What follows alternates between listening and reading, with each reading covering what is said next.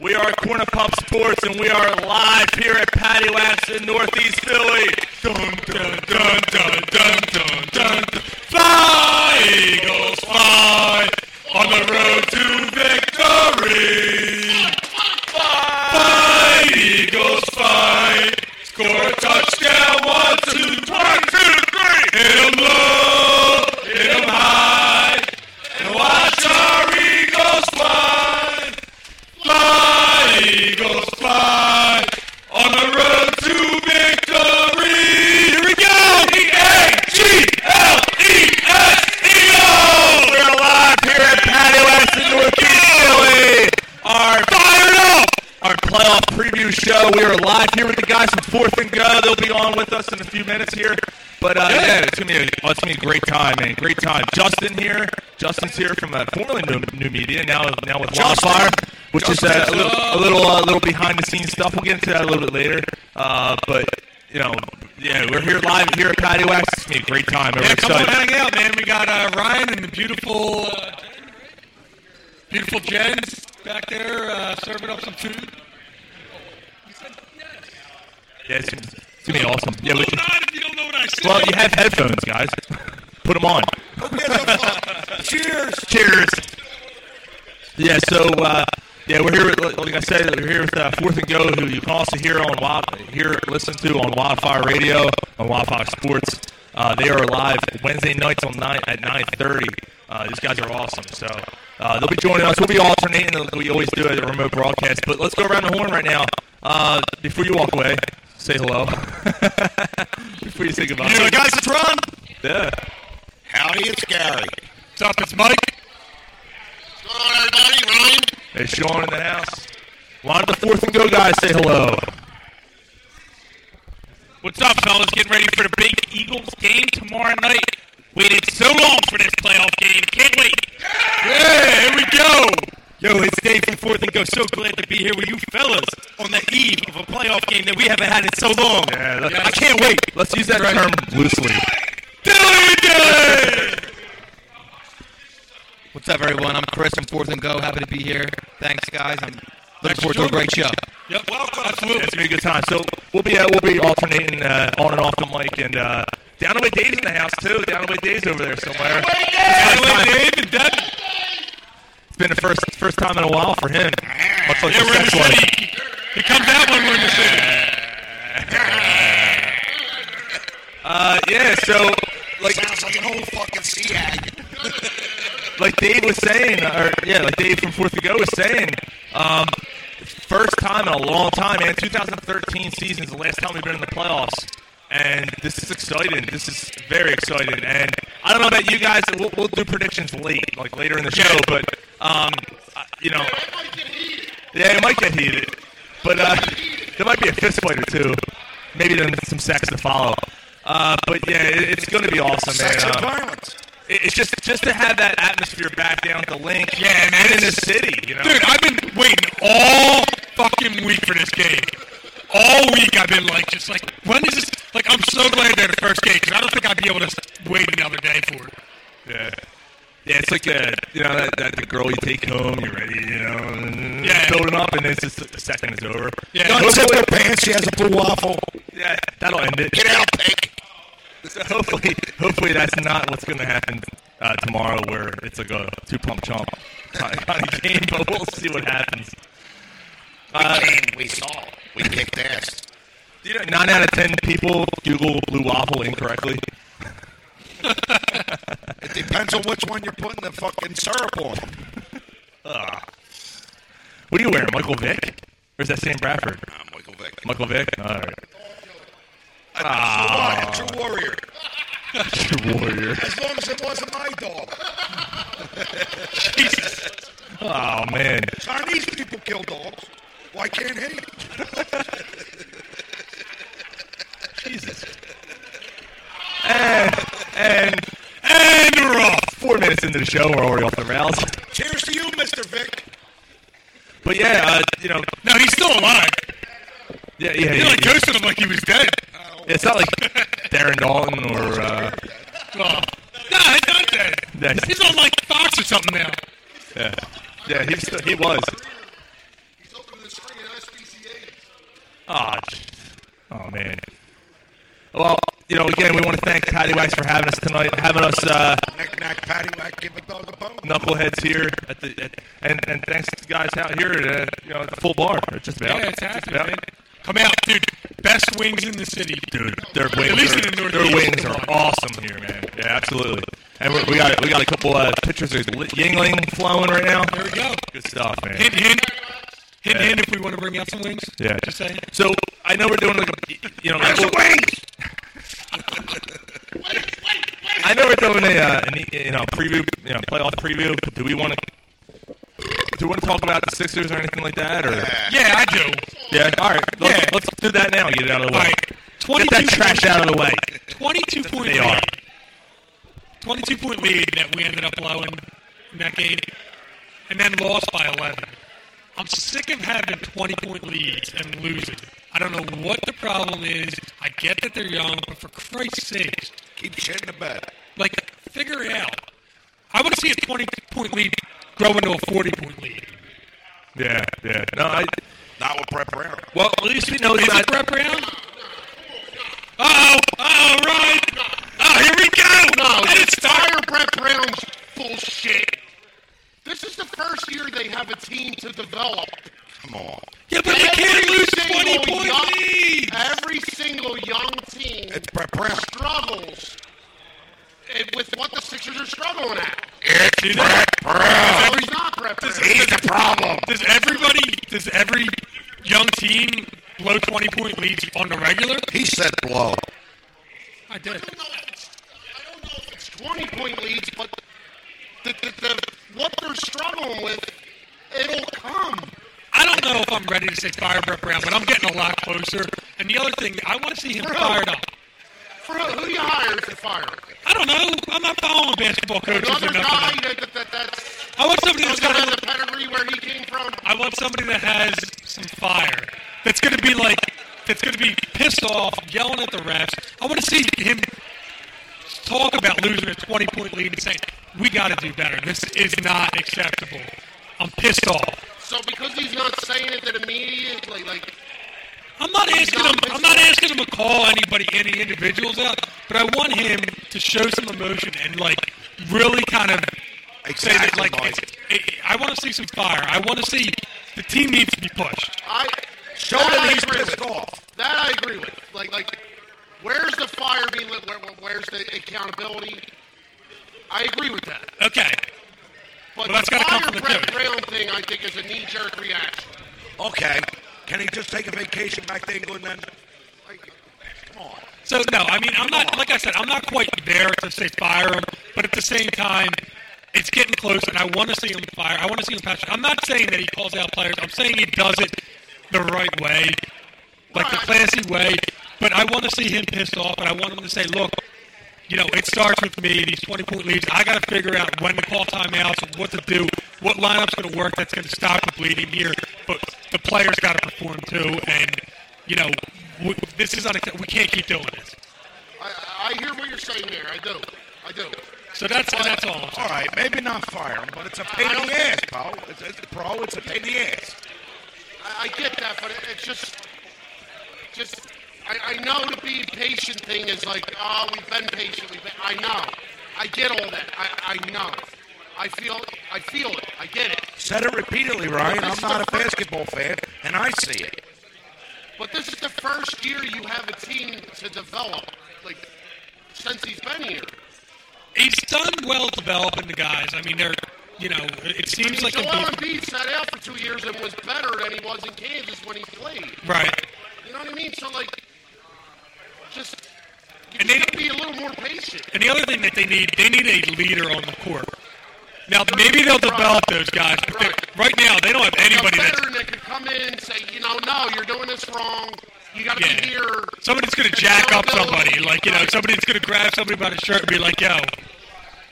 But wasn't that guy supposed to be Redick? I think some of the issue is, they brought in Redick to solve some of these veteran problems, and he's been erratic as anybody else. Yeah. Right? And, I think the biggest issue is we see Joel Embiid and how successful he is, and Ben Simmons and what a prodigy he's become, and we fail to realize that it's still a pretty flawed team. They don't have that shooter that can play off ball. They don't have a defensive big man that can rebound when Embiid's off the floor.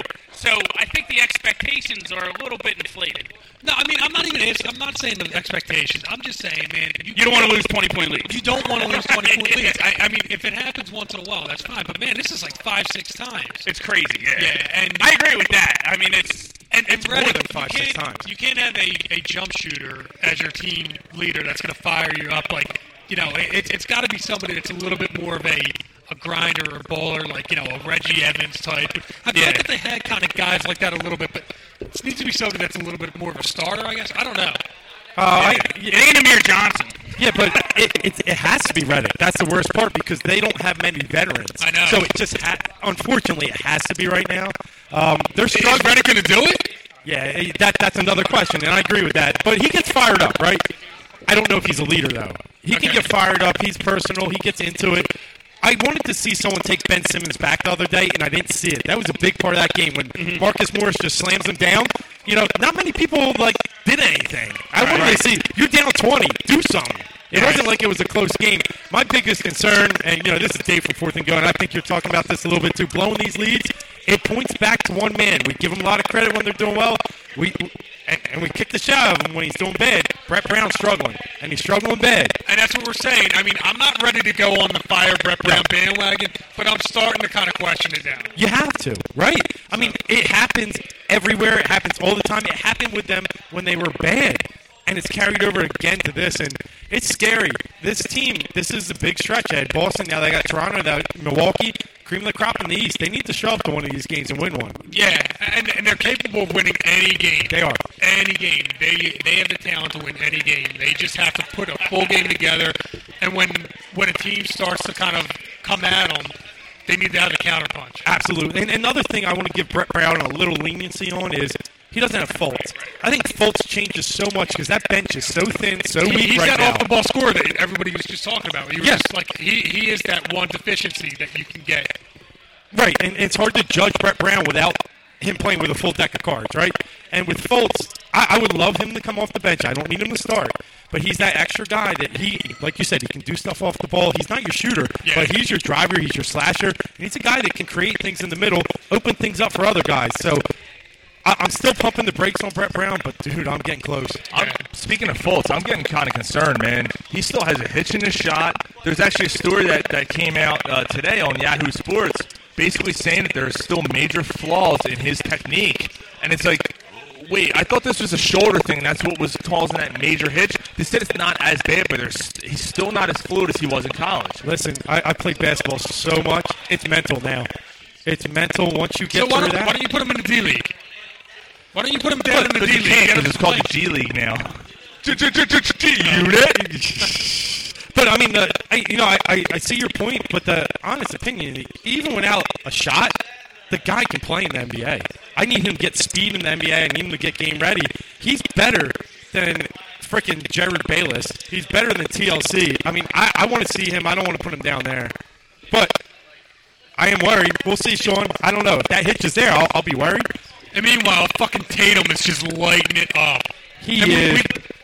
We traded a first-round pick for the right not to draft this dude. Yeah. It sucks. I know. I hear you. I mean, a lot of people, but until we see Fultz, I can't make a judge on that trade yet. But Yeah. I mean, it was a consensus that he was number one. I mean, maybe not a full 100%, but it was. No, yeah, I mean, at the time, at the time we were all excited. At the time, we all liked the trade. We all had questions about Tatum. So, and we said that he was going to be the perfect fit. He was that off-the-ball two-guard. Yep. That, Duke players, too. I was scared of Yep. Duke players. After I wouldn't anything to do that with fucking Okafor trade. Yeah. God damn it. I think that's a decade of no Duke. But the other thing we're looking at here is Ben Simmons kind of upped his game the other day. I was very excited to see him actually taking it hard to the rack and taking it that extra step, that one extra dribble. He had a very good game against Boston. The team he didn't play well against 2 times earlier this year. So maybe we're seeing a little more maturation of Ben Simmons here. He hit a couple shots. The only thing about him is he didn't have the rebounds and the assists that he usually has. He put up some points, but he just didn't, So, and he's best when you see him like coming close to a triple double. he is best for the team, but right now when they're lacking in scoring, I did like to see his aggressiveness a little more. Now, what killed them up 22? Same story, turnovers. They turned the ball over 3 times in like the first quarter, 6 at half, and all of a sudden had 8 in the third quarter. It was just bad. I don't know what happens to this team at times. Yep. I hear you.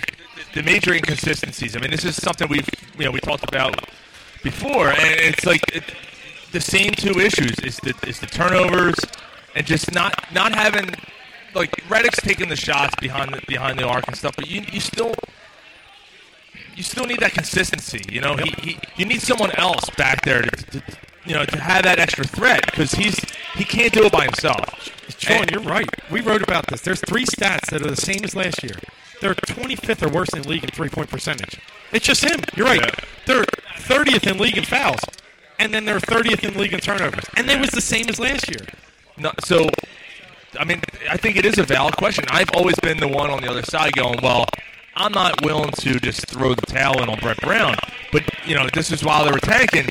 But now that I'm looking at this going, wow, like, he's not really, like, the talent's better, but the results are kind of the same. I mean, granted, they're 500 or a game below 500, but you know what I'm saying? Like, they're still not able to finish games. They're still not able to control possess the ball, and taking dumb shots and not getting good looks and bad defense. And their defense is just... It's terrible. And let's be honest, everybody's hero, their favorite earlier this year, Robert Covington, is killing this team right now. He got torched by Jaylen Brown, and then it went to Marcus Morris. The guy, for what it's worth, he's a three-point shooter, and now he's struggling in that. So you thought, all right, maybe he'll help you on defense. Now he's sitting there, he's playing defense with his arms. He's just reaching, letting him go by, trying to get back steals, and there's something wrong with him mentally right now. I need to see him pick up his game because, like it or not, they need him.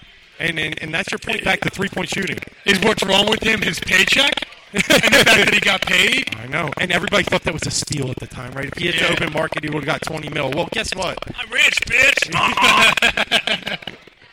Absolutely. Rick James. But, you're going to say something? You're taking a sip. Yeah, it's just unfortunate, and at least we know that the blowing leads thing isn't just an American thing. Apparently it happens overseas, too. It's global. It's global failure. And then, I don't know if you guys want to hit on this real quick before we get into the Eagles, because obviously there's a lot to talk about with the Eagles, but and the Flyers are on the bye week. They ended up on a 3-game winning streak, which is awesome.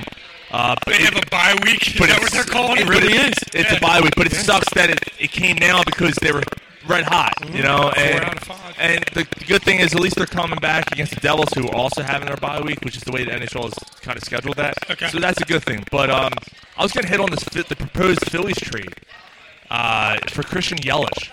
Oh, give it to me. They're talking about Nick Williams, Alfaro, and Mickey Moniak. I'm done. No. For Christian Yelich. I was done at Alfaro. No. That's a proposed. That was reported by CBS Philly yesterday. Allegedly. Yeah, and I know Ron was completely against this. Yeah, is there anybody that was for this? Listen, I'm not sure I'd give Nick Williams for him. I'm not sure. Right. Straight up. Look, now, it's close. If you're going to have me...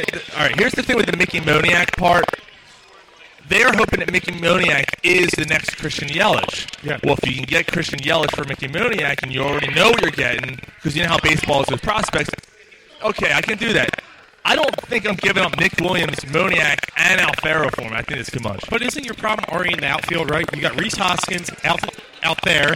You got Odubel Herrera and Nick Williams. Right. So you're trading an outfield for an outfielder? You still got the same problem. And he's a center fielder, too, right? Rob brought up a good point. If you're going to be making a trade and you're going to be trading some of these guys away, why not go for pitching?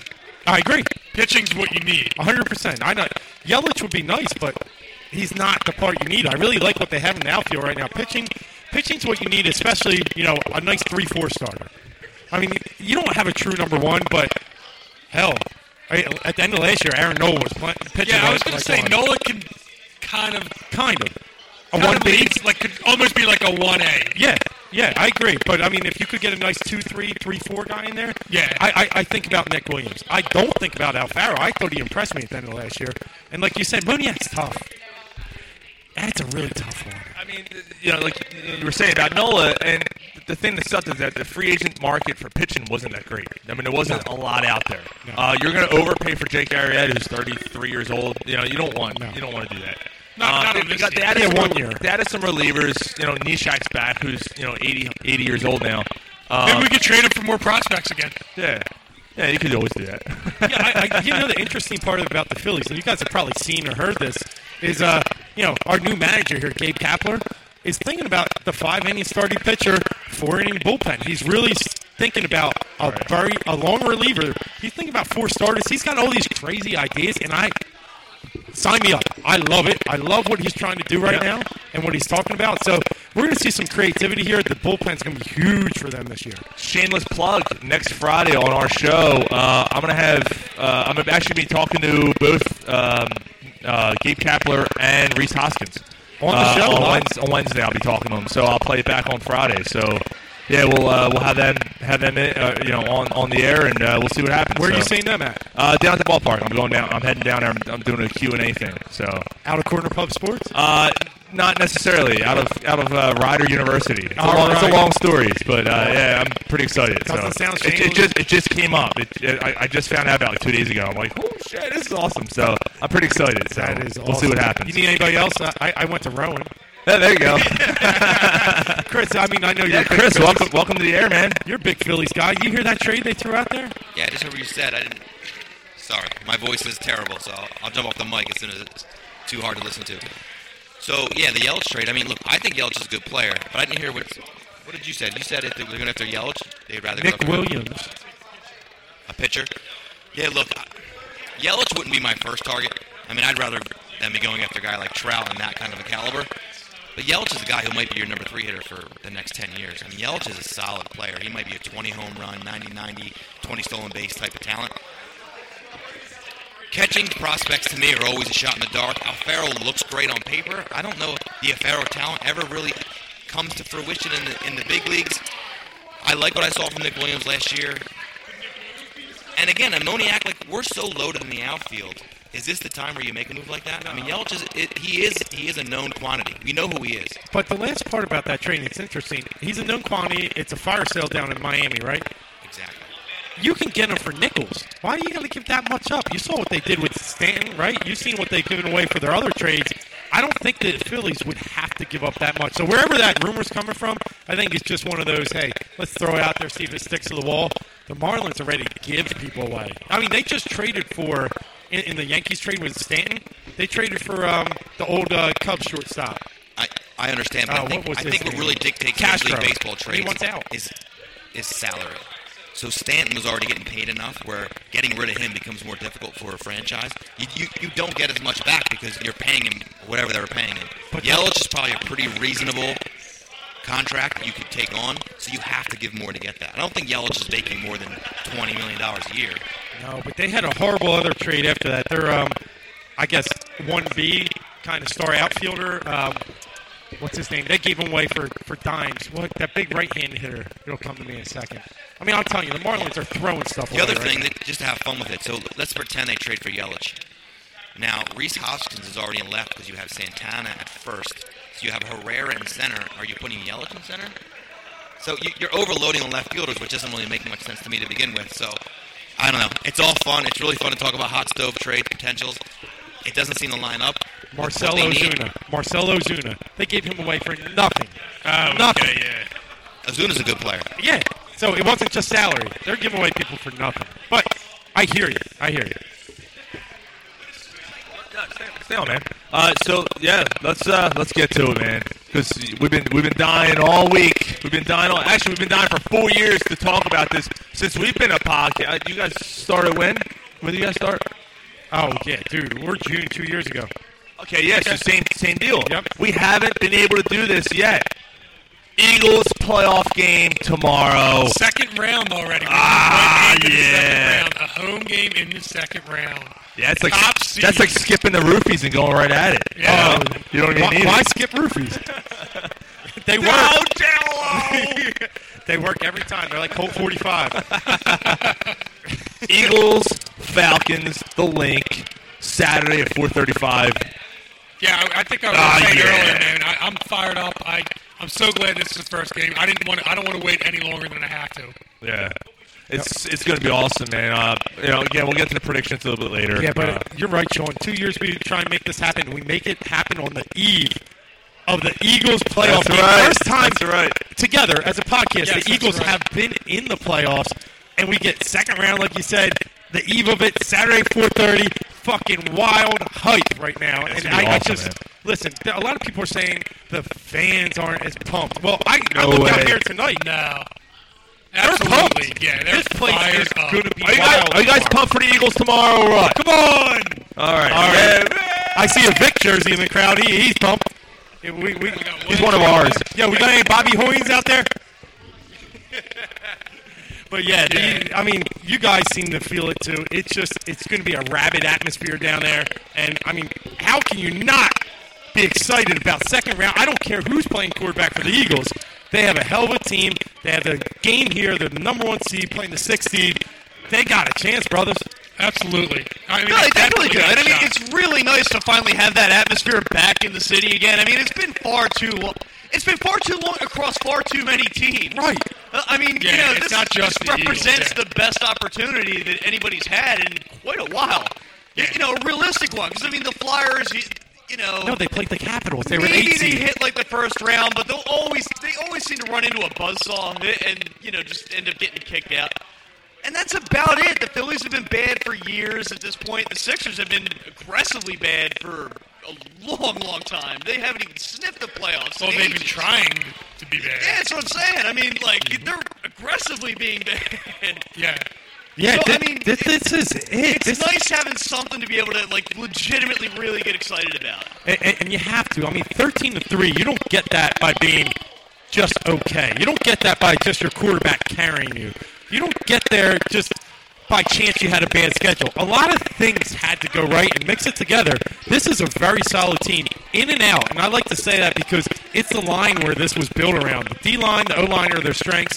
And looking forward here, that's exactly where you have to punch Atlanta in the mouth. That's their weakness. They're a smaller team. They wear down late. And the Eagles have the strength up front that this is a really good matchup. And, Ron, back to what you said. Man, when's the last time in Philadelphia that we had a shot in the dark, a really good chance? It's been far too long, has. man. It has been legitimately far too long. Jernigan's and Cox got to play. They're going to be matched up against smaller linemen. They need to wreak havoc. They really do, and I think you look at the ends too with Curry, Barnett, and you got our big guy on the end. Brandon Graham. He has to be there, and you're right. It opens up early in the inside. If they can open up that, they can free up the D ends. It's big. It's really big for them to dominate the game in the trenches. I mean, I'm not too concerned about Fletcher Cox just because I think he's a little bit more of a known commodity, and I think that he's the kind of guy that he's going to step his game up and at least give you a max effort.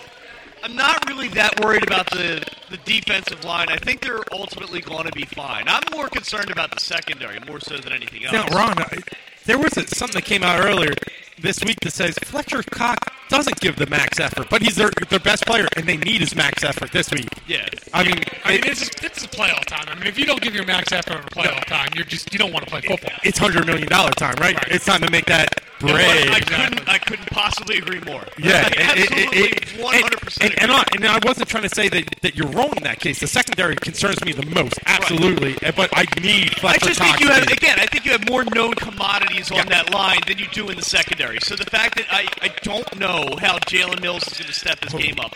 I don't know how Patrick Robinson is going to be able to adjust to a little bit of a better passing attack.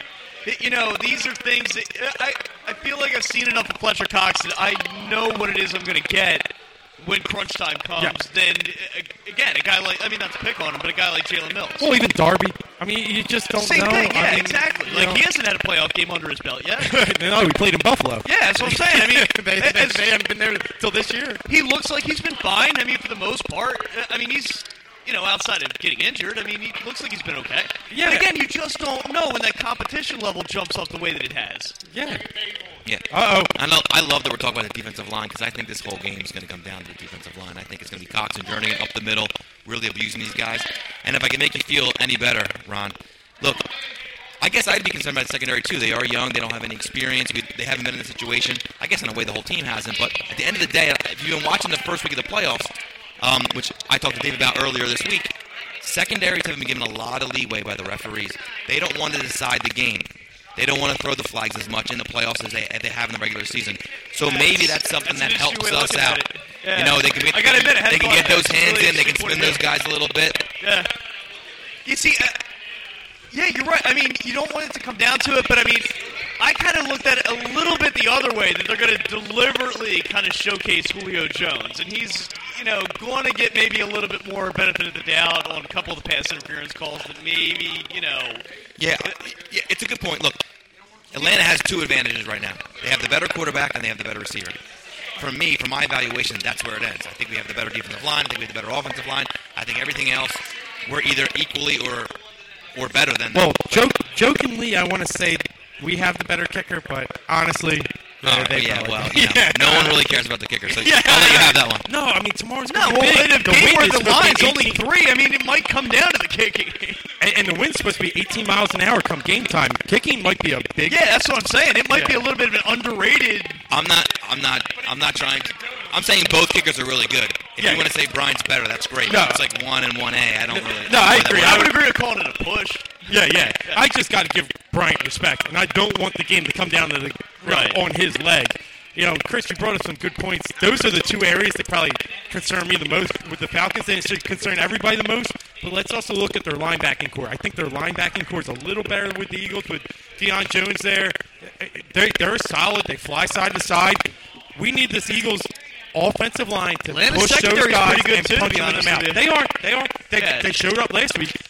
They really, really showed up last week. Yeah, their secondary might be a little bit better. I mean, maybe without Hicks, their linebacking core might be a little bit better. But our defensive line is so damn good. It's so damn good. Yeah, it makes our secondary that much better, right? And that's kind of what I'm thinking. And this is where, for me, it's easy to say, and I know I'm sort of pointing out the obvious, but the key to the game is kind of getting in sync with Alshon Jeffrey. I mean, Jeffrey's absolutely got to gash him deep at least 2 or 3 times. Nelson Aguilar just to kind of keep him cheating back. I mean, it is. It could be. All right, let's put it this way.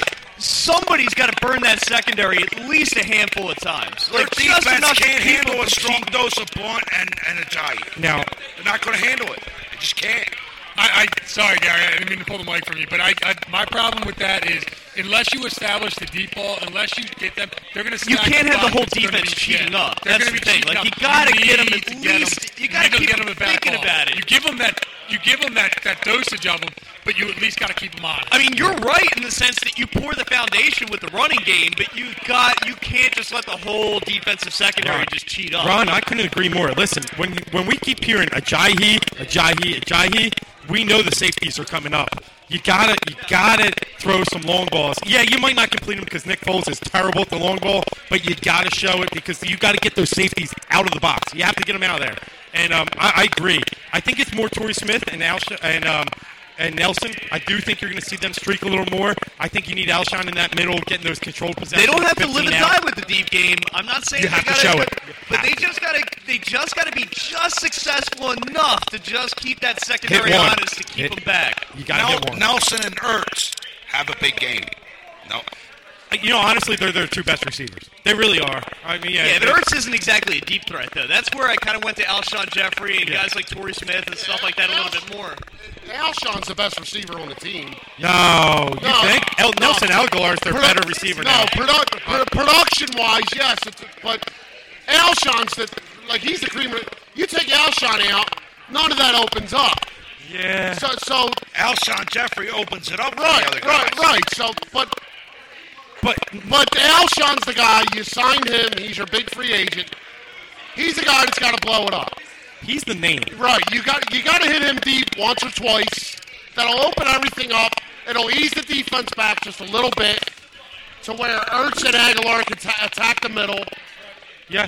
And I mean, you know where I need... You said about Fletcher Cox being the $100 million guy. I mean, this is where Alshon Jeffrey, if you're going to be a number 1 elite receiver, this is where you got to make your hay, man. You've got to go out there and you've got to have a decent game. The one area, and I agree with all you guys to an extent, it's Alshon Jeffrey in the red zone. I'm just telling you, that's where he's got to make his money.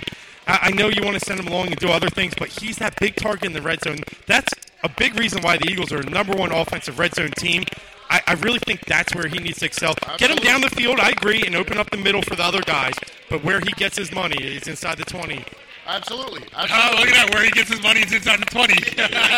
I'm a rapper on the side, too. There you go. Yeah, you know it and don't even know it.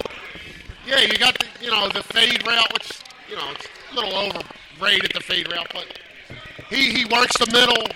You know what I mean? He's not a guy that like creates separation, but he's a guy you put it in a spot, he catches it. And he draws the attention. That's where I really think you're right. You need him to draw that attention. With Wentz, he caught it. You want to see him develop that with Foles, and it looks like that was one of the things that coming into the postseason the Eagles were struggling with. Like I said, that's where you want to see that. I mean, if it's me, like just turning the clock back a little bit. You remember Andy Reid when he finally got Terrell Owens? First play of the Owens and Donovan McNabb era. Deep ball, right? Exactly, just right down the sideline. Ron, I'm sorry to cut you off, but you're like reading my mind. Like, first play. We got the ball in the 30. Say first play. Even if it doesn't work, a post route, and Foles just puts it up. Even if it doesn't work. Yeah, even before the Terrell Owens days, it was Todd Pinkston every single day. Yeah, alligator arm. Yeah, but it was always Todd Pinkston. Alligator arm. Yeah. They got caught in the lights. But it was, you're right, they always tried to stretch the field with somebody. You saw it on the first play in Washington this year, but after that, they really haven't tried to open that up. And it would be, wow, that would be cool. And everybody's worried about Foles. Everybody is, right? Yeah. But Foles can get the ball down the field. He can. You give him a clean pocket, he can get the ball down the field. But, I mean, you hear it from both sides. You hear, he throws a good deep ball, and then you say he struggles with the deep ball. I don't know which one to believe. Can he? But the type of defense that the Atlanta Falcons run, okay? Nick Foles has been successful against that type of defense. That's true. He's been at his best, though, against the cover 3. But who's to say that the Falcons come out and don't run a cover 3? You're going to see that same type of defense. Well, the other thing, too, Dan Quinn is a defensive-oriented head coach who's had a lot of success with a lot of the defenses that he's run. He's not going to change the coverage. What do you guys think of the? I'm not saying he will or won't. I'm just saying Dan Quinn's a bright guy when it comes to defense. That's all. I mean, you can't just say he's not going to change the coverage. He's not going to. Dan Quinn, like Ron said, Dan Quinn made his bones being a defensive coordinator. He's a good coach. He knows if we know what Foles is good at, Dan Quinn knows it. So why wouldn't he try to adjust? That's all I'm saying. You're giving Dan Quinn credit, and I don't disagree. It's just they switched defensive coordinators this year. Right. They were 28th in the league in defense, something pretty bad last year, right? They switched to this Marcon Manuel, I think. What is it? Yeah, Marcon Manuel. And they turned into a top 10 defense. Exactly. So I agree with you. They're not going to change anything, but they are a little more aggressive than they were last year. Right. A little faster. Their D-line. Know how to make adjustments, if something ain't working. My biggest concern is their D-line. Right. What I'm saying is, I do think the Eagles win, but there's a lot of vibes out there where the Eagles win. This is not a pushover. Hell no. The Falcons are a legitimate team. They're a good team coming off the Super Bowl. Yes, they blew a big lead, but they're coming off. Their defense is much better this year. Matt Ryan's a good quarterback, and they still have Julio Jones. Not his best year this year, but this is not a pushover. No, I mean, I think it's not. You know what? Everybody talks about there's no juggernaut in the NFC.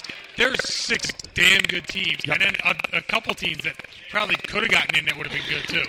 Yeah, you're right about that. Right, dead on. I mean, Seattle, very good, really good team. I mean, a lot of people don't want to admit it. Dallas is a good team, especially if Zeke's there. They could have, they don't win a Super Bowl, but they could have made some noise. There were some good teams in the NFC that didn't make the playoffs.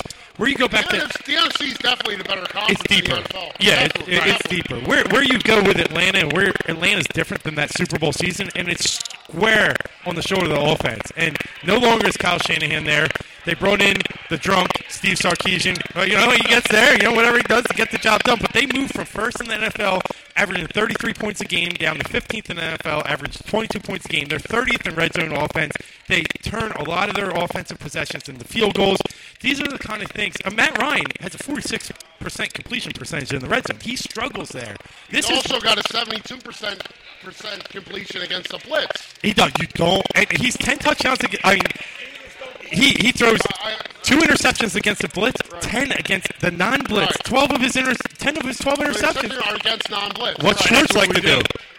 He doesn't blitz, right? I mean, they're It feeds into it. It feeds into us a little bit. but it goes back to that front four that you got to create that pressure. But So also the last 5 weeks, the Falcons weren't a shoo-in for the playoffs. hell no. The last 5 weeks in that division, they won. The last 5 weeks, the Falcons are much better. I got to tell the story real quick because this is classic. So I'm at the bar with down the way Dave and Debbie. There they are. Is it the ponytail guy? No, it's not. Bring him over here.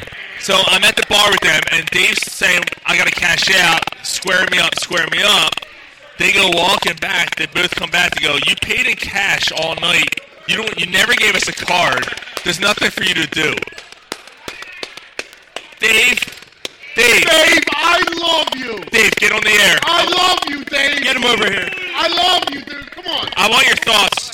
Down the way, Dave. Dave, what are your thoughts? What are your thoughts on the game, Dave? Give your thoughts. I think I'm looking at 2017. Into the mic. This is not your first rodeo. He's like Stevie fucking Wonder. Yeah, Stevie Wonder is right. 2017 Eagles. I really dig it. All right. Well, it's a close game. I really is. It's coming in. 2017. Yeah. All right. Cool. So what? Come on, Dave, let's get an Eagles chant. Dave, what makes you think that they win? Like, what's your? Why do they win? What's going on? I really believe the defense is going to 2 turnovers that we need, that we're going to have to need. Okay. 2 turnovers, 2017 Eagles, and we're going to get this. Absolutely. So you think that Foles struggles then if they need 2 turnovers? A little bit. Okay. A little bit. Yeah. All the snakes in the stinky. What the fuck is this? The Generals? You kidding me? What's the The Globetrotters? Generals Miami ass. The Generals. The Generals. The Washington Generals. Remember when? Yo, You kidding me? Ron, fucking remember when Remember when Scooby-Doo got started the Globetrotters? You remember? Remember when Krusty the Clown bet on the Washington Generals because he thought they were due? Yeah, I remember. Dave, I got to ask you. On a night like Saturday night, right? Yes. Is there any better night for the Kraken to come out? No, there's not. There's not any better Kraken to come out. It's so great. I want to go home now and get the fuck away from you. This is so great. Let's get a bonfire, you fuck. So, It's just raining for out. those of you that didn't hear, he says, it's so great. I can't wait to get the fuck out of here so I can get away from you. You fuck. And your hat sucks. You're by the way. getting shout outs, man. Down the way Dave's on the It's air. all good. Hey, Yeah, guy. I love you guys. Hey, guy. All yous. And Mike knows it, and Ronnie knows it. That's right. And it's going to be Love you, okay. buddy. It's going to be okay. We're going to get there. It's going to be We're going to get this all done. Well, talking to the Play mic. the game. This isn't your first rodeo. Talking to the mic. Play the game and just go. Wait, now, okay. So what are you doing for the game? You going to stay at home? Or Yeah, are you he's gonna staying away? at home. Okay. He's staying at home. Stay Like home guy. he was invited. He was invited to go elsewhere, but I ain't going Hey, to look. near you. You know something? But I want to stay. I'm going to stay home All and right, cool. jerk off. Yeah. You know. That's a good Well, if they win, you know. I would jerk off my life. That's really good. I got to time mark that. How great is that, though? What, jerking off? Yeah. It's really It is a good thing. And, you know, You ever sit on that's your what you hand? do. You ever sit on I your hand and did you it, can fall like, asleep? a couple times, and it's really cool. It's cool. So why don't you do it? You ever, It's there. do you ever Don't do it. It's there. Do it. Why wouldn't you do You it? might as well. If I was a female, I'd never. If I was a female, I'd never leave the house. I would never I leave would the house. never leave the house. I would jerk off completely.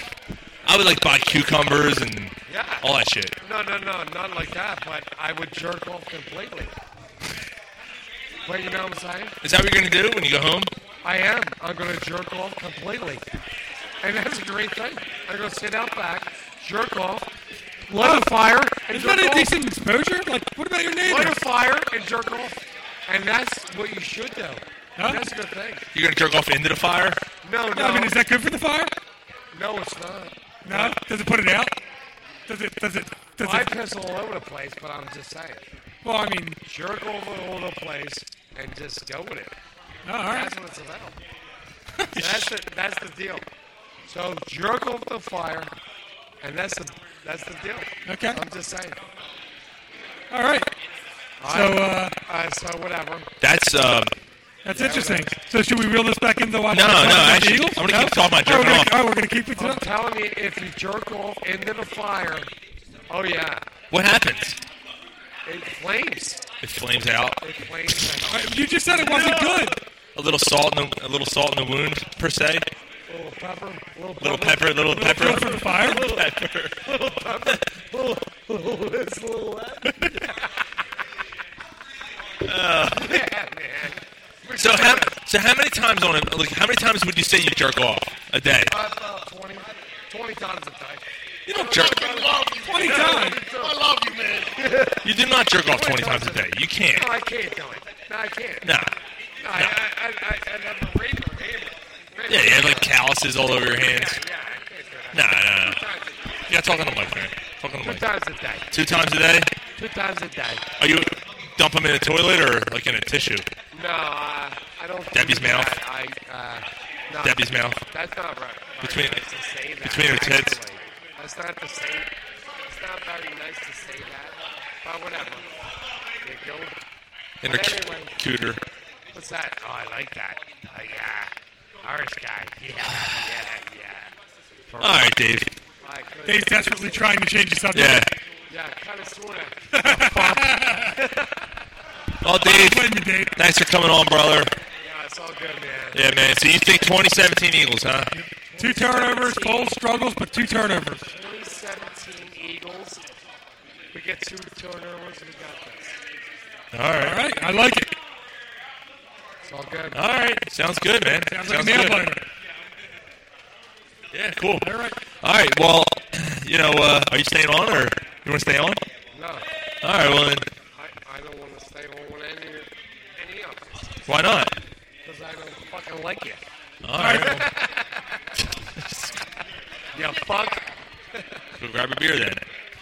So, Dave, you do know that when you pay cash, you don't have to cash out with the bartender? Yeah, I know. You bar's figured- over there. I know that. You figured that out? No, really. No, you never gave your card to them, they said. You paid with cash all night. You can't cash out if you already paid cash. Okay, I'll take care of it. Okay, you're still going to take care of it? Yeah. Okay, all right, good. You want to put a shot on my card, too? We got bonds galore. We got At what? my house, too. We got what? Bonds galore. It's raining out. You're not doing a bonfire tonight. I'm right up the street, guy. Bonds galore. All right. You brought me down here. I didn't even want to come. You nut. Apparently you came twice already today.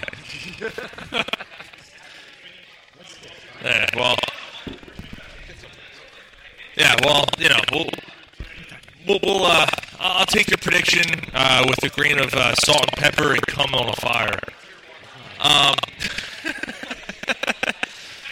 I'm going to give my prediction later, but there's a lot that has to happen tomorrow, man. This is a tough game. This is a tough game, man. It's a very tough game. We're gonna welcome Mark back to the fold. Mark from Fourth and Go. Again, you can hear Fourth and Go live on Wednesday nights on Wildfire Sports, Wildfire Radio. So me personally, there's a lot of things that need to go the right way for them to win this game. First and foremost, you need to have Doug Peterson call a clean game. Yep. A nice balanced game. Run the ball and basically control time possession. I mean, you got to control time possession against this team because that offense can score. I know they're not statistically as electric as they were last year. They're still dangerous. They're still the Falcons. They still have Julio Jones. They still have Sanu. They still have a good running back core. They still have Matt Ryan. Yep, and we talked about this on Wednesday. The most interesting part about this game is you have two teams that are pretty much going in with the same game plan. It's almost like the old NFC East games in the playoffs where, they're both going to try and run the ball down each other's throats. Right. They're both their best way to win. I mean, we look at how Atlanta beat up on the Rams. They did it through the ground, running the game. They wore them down. I mean, I think Freeman only averaged like 3-point-something yards a carry. Like, he wasn't dominating, but they just won by volume. They kept consistently pounding the Rams with the running game. And, as the game wore on, you expected the Rams to come back, and they just didn't have it in the tank. They just couldn't do it. Right, they couldn't do it. Yeah, their defense was just beat. That's a good point. I can't hear you, Dave. You got to talk on the mic. You gotta get with Jay. Yeah. Give him the ball. Just give him and just get after it. Yeah, I agree, man. Yeah, Jay that's the bottom line. This is what you got Jay Ajayi for, right? I mean, that's why you brought him from Miami. Whatever. Yeah, you traded for him you want the headphones? You traded for him halfway through the season, and for this, right? I mean, you kept them fresh. There you go. You kept them fresh basically all year. You were doing this running back by committee shit. And for what? For this moment, you want Jay Ajayi to be your workhorse. You want him to be able to pound this defense, man. This is his time. Yeah, this is where you prove why you traded for him. Like, I don't want the committee thing tomorrow. I don't. Ajayi should get 20 carries. 20 carries. Yeah, you bring Blunt in. You want to bring Blunt in if you're inside 5, whatever. Short yardage type of thing. That's fine. But Ajayi should be the workhorse tomorrow. I agree. I don't care about his knees. I don't care. If he's not healthy next year, I don't care. Right, it doesn't matter. I mean, you pretty much got him for this year. You wouldn't just went out and paid the price you paid for him. It's a 4th-round pick. Those picks count. You know what I mean? I mean, those picks add up and they count. So and if that 4th-round pick gets you a ring... Especially when your picks are limited this year, right? Because don't they not have a 2nd or 3rd or something? Yeah, not yet. I mean, they're short picks. They have some. Yeah, I mean, they can. I'm sure Howie will be doing the shuffling he usually does, but it's good. And a lot of people, like I did an article I put on Wildfire Sports yesterday, Separation Saturday, and it's really about how Doug Peterson has the opportunity to really. I mean, the stage is his. Like, everybody knows who Nick Foles is. Everybody knows that the defense is dominating. But it's really going to come down to, playoff football so many times comes down to coaching, game planning, scheme, and discipline. Like, if you don't turn the ball over, you don't have a ton of penalties, and your coach puts you in a position to win, they have the right game plan, you're going to win 9 out of 10 times. I mean, you saw it. Like, everyone's like, Sean McVay's coach of the year. And then, they turn the ball over, 2 times, and Jared Goff throws the ball 45 times instead of giving it to Gurley, and all of a sudden they're golfing. It really, this is the spot. The playoffs is where the coaches really take that next step. So it's going to be really interesting because I was a guy coming into the season who was very skeptical of Doug Peterson. Absolutely. And had to come around, and now he has an opportunity to really take another lead. Where, I mean, let's be honest, he wins the Super Bowl with Nick Foles, right? He's the top coach in the NFL, right? I mean, you got Belichick, you got guys like that, but you can put him up against anyone else. There's an article in Quarter Pub Sports that was written after the Chiefs game. Where I was very, very skeptical of Doug Peterson. Yeah. And, he's got a lot He's redeemed himself. Right, he's redeemed himself. Yeah, man, culpa, man. I mean, like I said, I was a big... I'm not even going to call it a critic because I feel like a lot of the stuff we were pointing out was legitimate. It's not like we were making it up. It's not like we were, seeing something that wasn't there. But he course-corrected himself, and he ended up having he's had a really, really, really good year. I mean, credit where it's due. He's been phenomenal. I mean, he's got to be in the Coach of the Year discussion. I mean, if he wins a playoff game with Nick Foles, I think he's got to get it. Well, the problem is that's supposed to be regular. It's supposed to be regular season only. It's only supposed But to it's be not. right. So you know, Russell, like for one thing, like Russell Wilson was always an MVP candidate. Right. You know, discussion. Well, they missed the playoffs. In my opinion, you missed the playoffs. How valuable are you? Right. You know, like you weren't good enough to get that team to the playoffs. So you shouldn't be MVP unless you like scored 27 touchdowns as a running back. I don't care. Like, you threw one more touchdown pass than the guy who missed 3 games in Carson Wentz. You shouldn't be MVP over him because his team still made the playoffs. And on top of that, I mean, we talked about this last week, but on top of that, you've seen how valuable Carson Wentz actually is to that team with him being out. Now everyone has doubts here in Philly. But to get to your, Sean McVay point, or Doug Peterson point, rather, I'm sorry.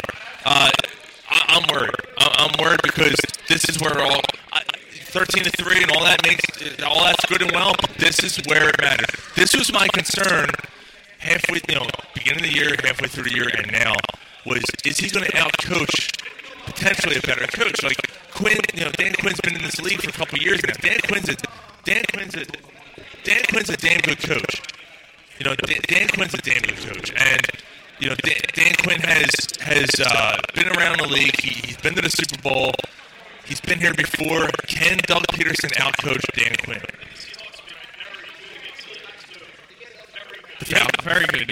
Yeah. I mean, that defense kind of plays in the same thing, but it's going to be. And there's a lot of whispers that the Eagles are doing a lot of different things on offense. It's a nice hat, man, with 2 hats. Where the fuck did the hat come from? Where'd the hat come from? I found it over there.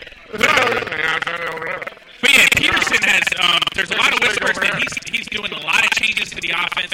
He's really trying to tailor it to Foles. So there's the stage is set for him to really make an impact and show who he is on Saturday. He's outcoached the team 13 times. That's right. 13 That's times. right. Yeah, and a lot of people didn't give him, the benefit of the doubt going into the season. I was one of those people, and he's continued to prove people wrong. And going on a playoff run, even winning a playoff game with a quarterback that is flawed as Nick Foles is a significant accomplishment. So I mean, it's going to be up to him whether he can employ the right game plan, stay consistent to the running game, and put Foles in situations to where he doesn't turn the ball over and they can succeed. No, I agree. I mean, That's Ryan's hat now. yeah, I think you and I agree, Mark. I mean, Ryan's hat. balance, right? Keep it balanced. You have to run. Keep it balanced. Keep them off the field. Yeah, it smells like you. We'll see what happens. Now, Step in the house and down the way, Dave. Ho! Sports.com. All my girlfriends, friends, Facebook. Everyone come down to Patty Wax. The beer is delicious. yeah, yes it is. The beer is delicious. Patty Wax here on Washington Boulevard. There's a bonfire at the woods.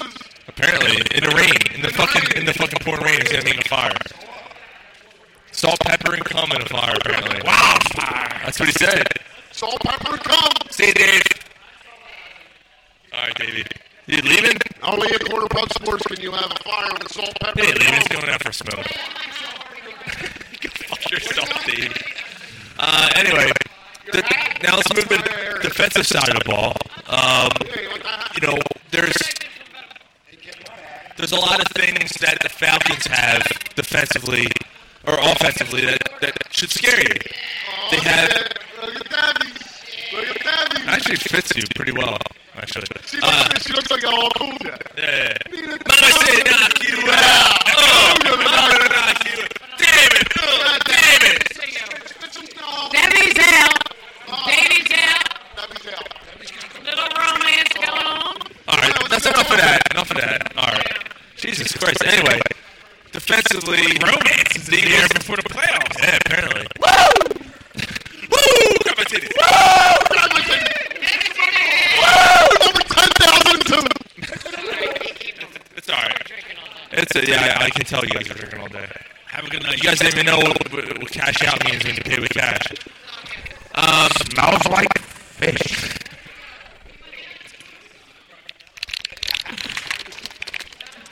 So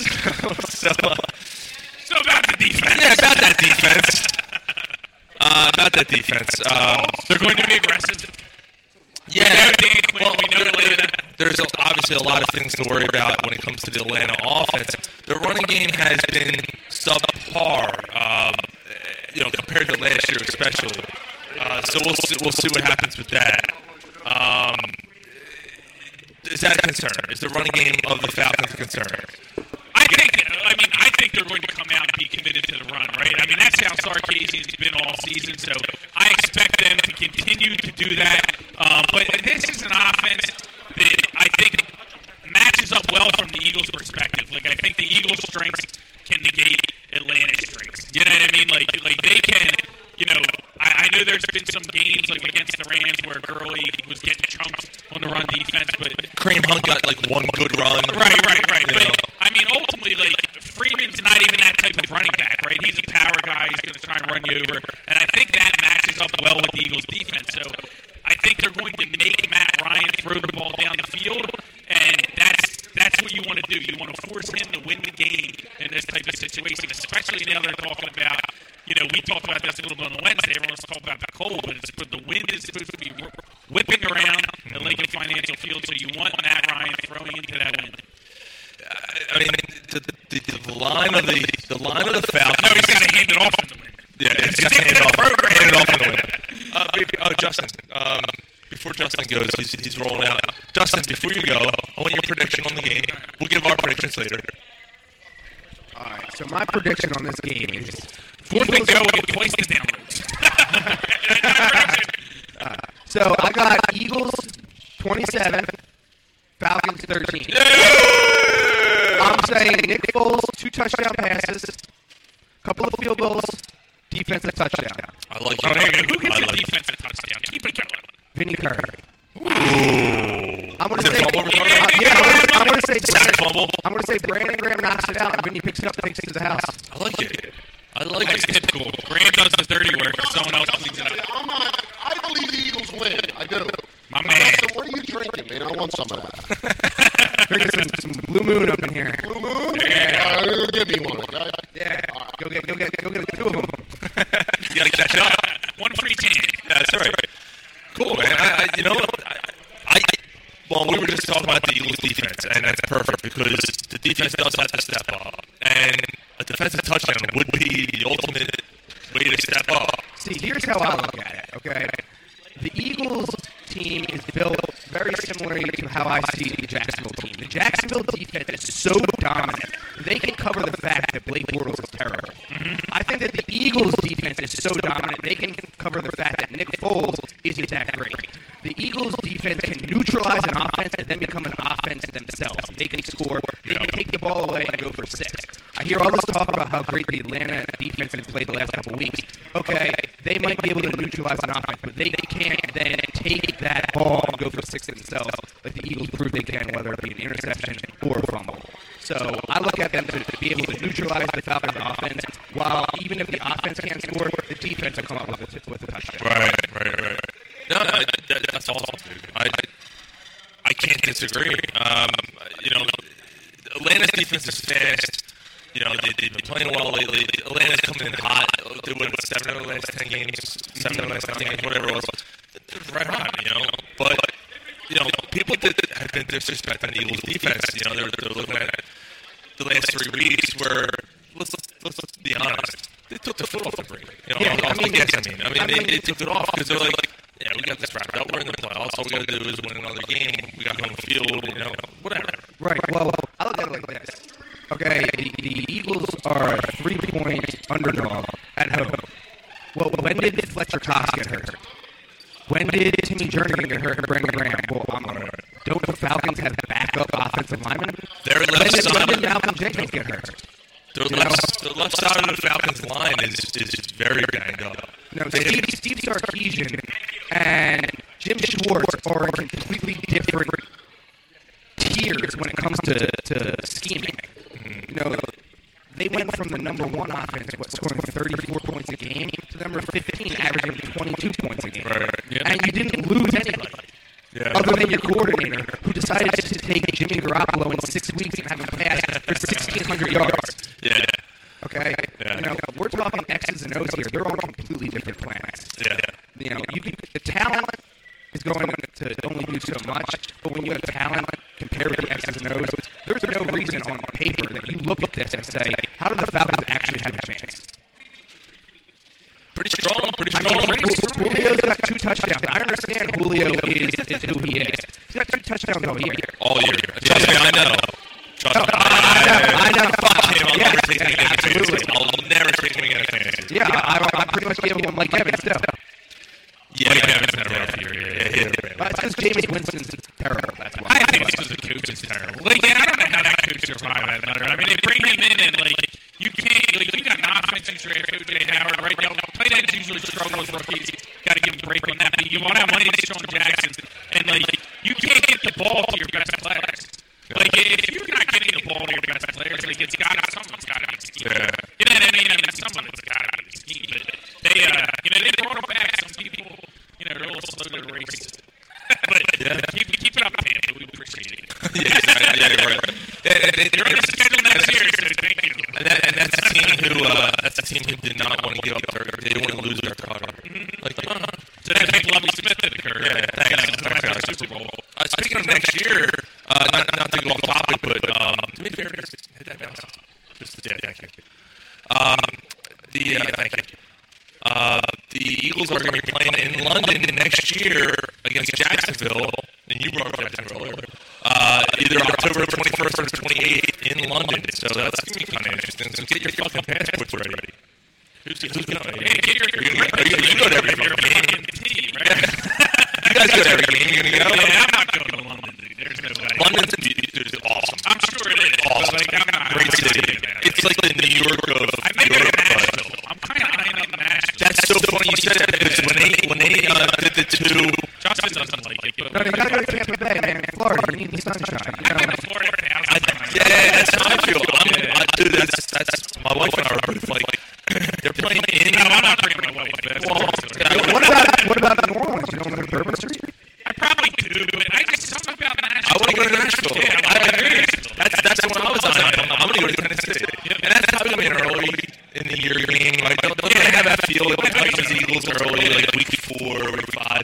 Yeah, I'm going to do it. Yeah, I'm with you on that. That's my plan.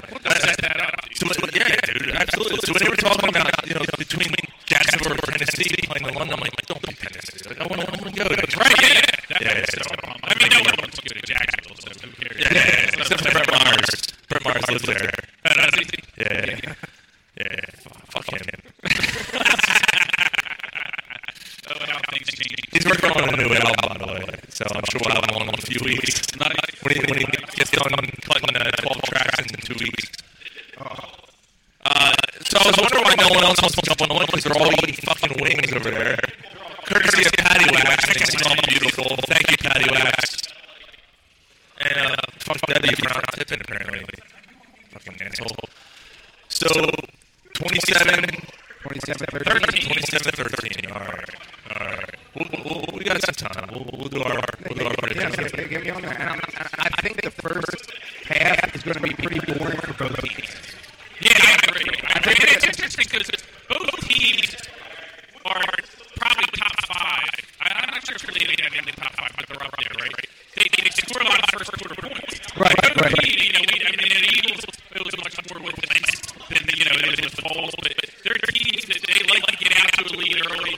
They score early, but I just think the type of game, with the game plan that these coaches are coming in with, it's going to be smash mouth in your face type of game where they're just trying to pound the ball and wear each other out. Yeah, I think the first half, both teams are going to come in pretty cautious. Atlanta's going to come in, a little timid in the crowd, and I think that the nerves are going to be real high on the Eagles side. But coming out of halftime, I think that you can see some offense on both sides. And the thing is, in the playoffs, like, turnovers are so critical.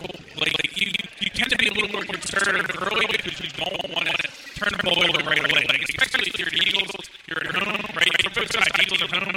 They turn the ball over right away. They turn the side, it takes the crowd out. If you're laying on the road, you turn the ball over early, fuck out of it, right? The crowd's going crazy, So I think that's why they came out close. Yeah, but at the same time, I mean, we were just talking about how earlier in the show, we were talking about how they may want to go deep to establish some deep ball with the first play. That kind of contradicts conservative start that you guys are talking about. Yeah, I don't want Foles to throw until the halftime. See, but you gotta, they're going to be stacking the box. I know, you just gotta be. What they could do is. I was talking to you all there about Truckingham Palace. Yeah, give the ball to Jay Johnny. Truckingham Palace. We got to give him 20 carries in the first half.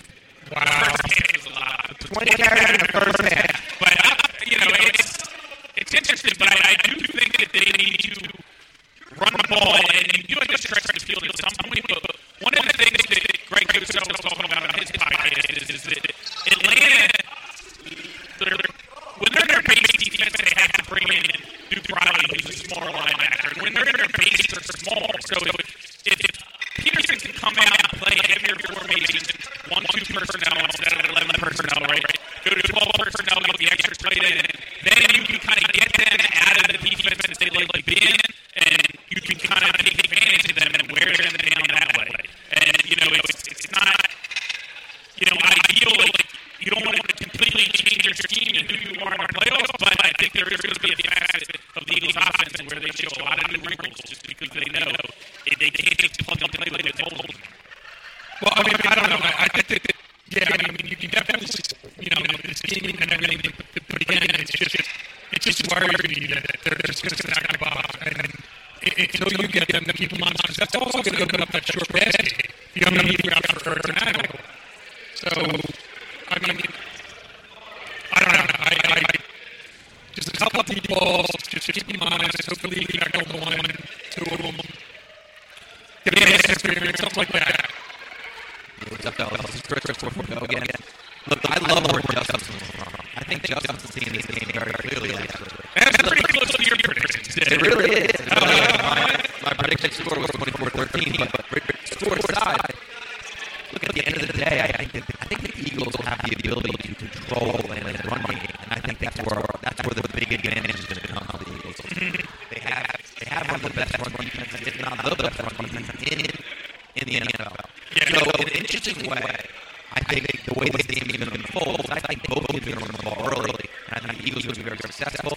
I think Atlanta will be a little successful, but I think the Eagles will continue to run, and Atlanta will be forced to throw the ball. So, in a very ironic way, we're going to actually force Matt Ryan and Julio Jones to win this game.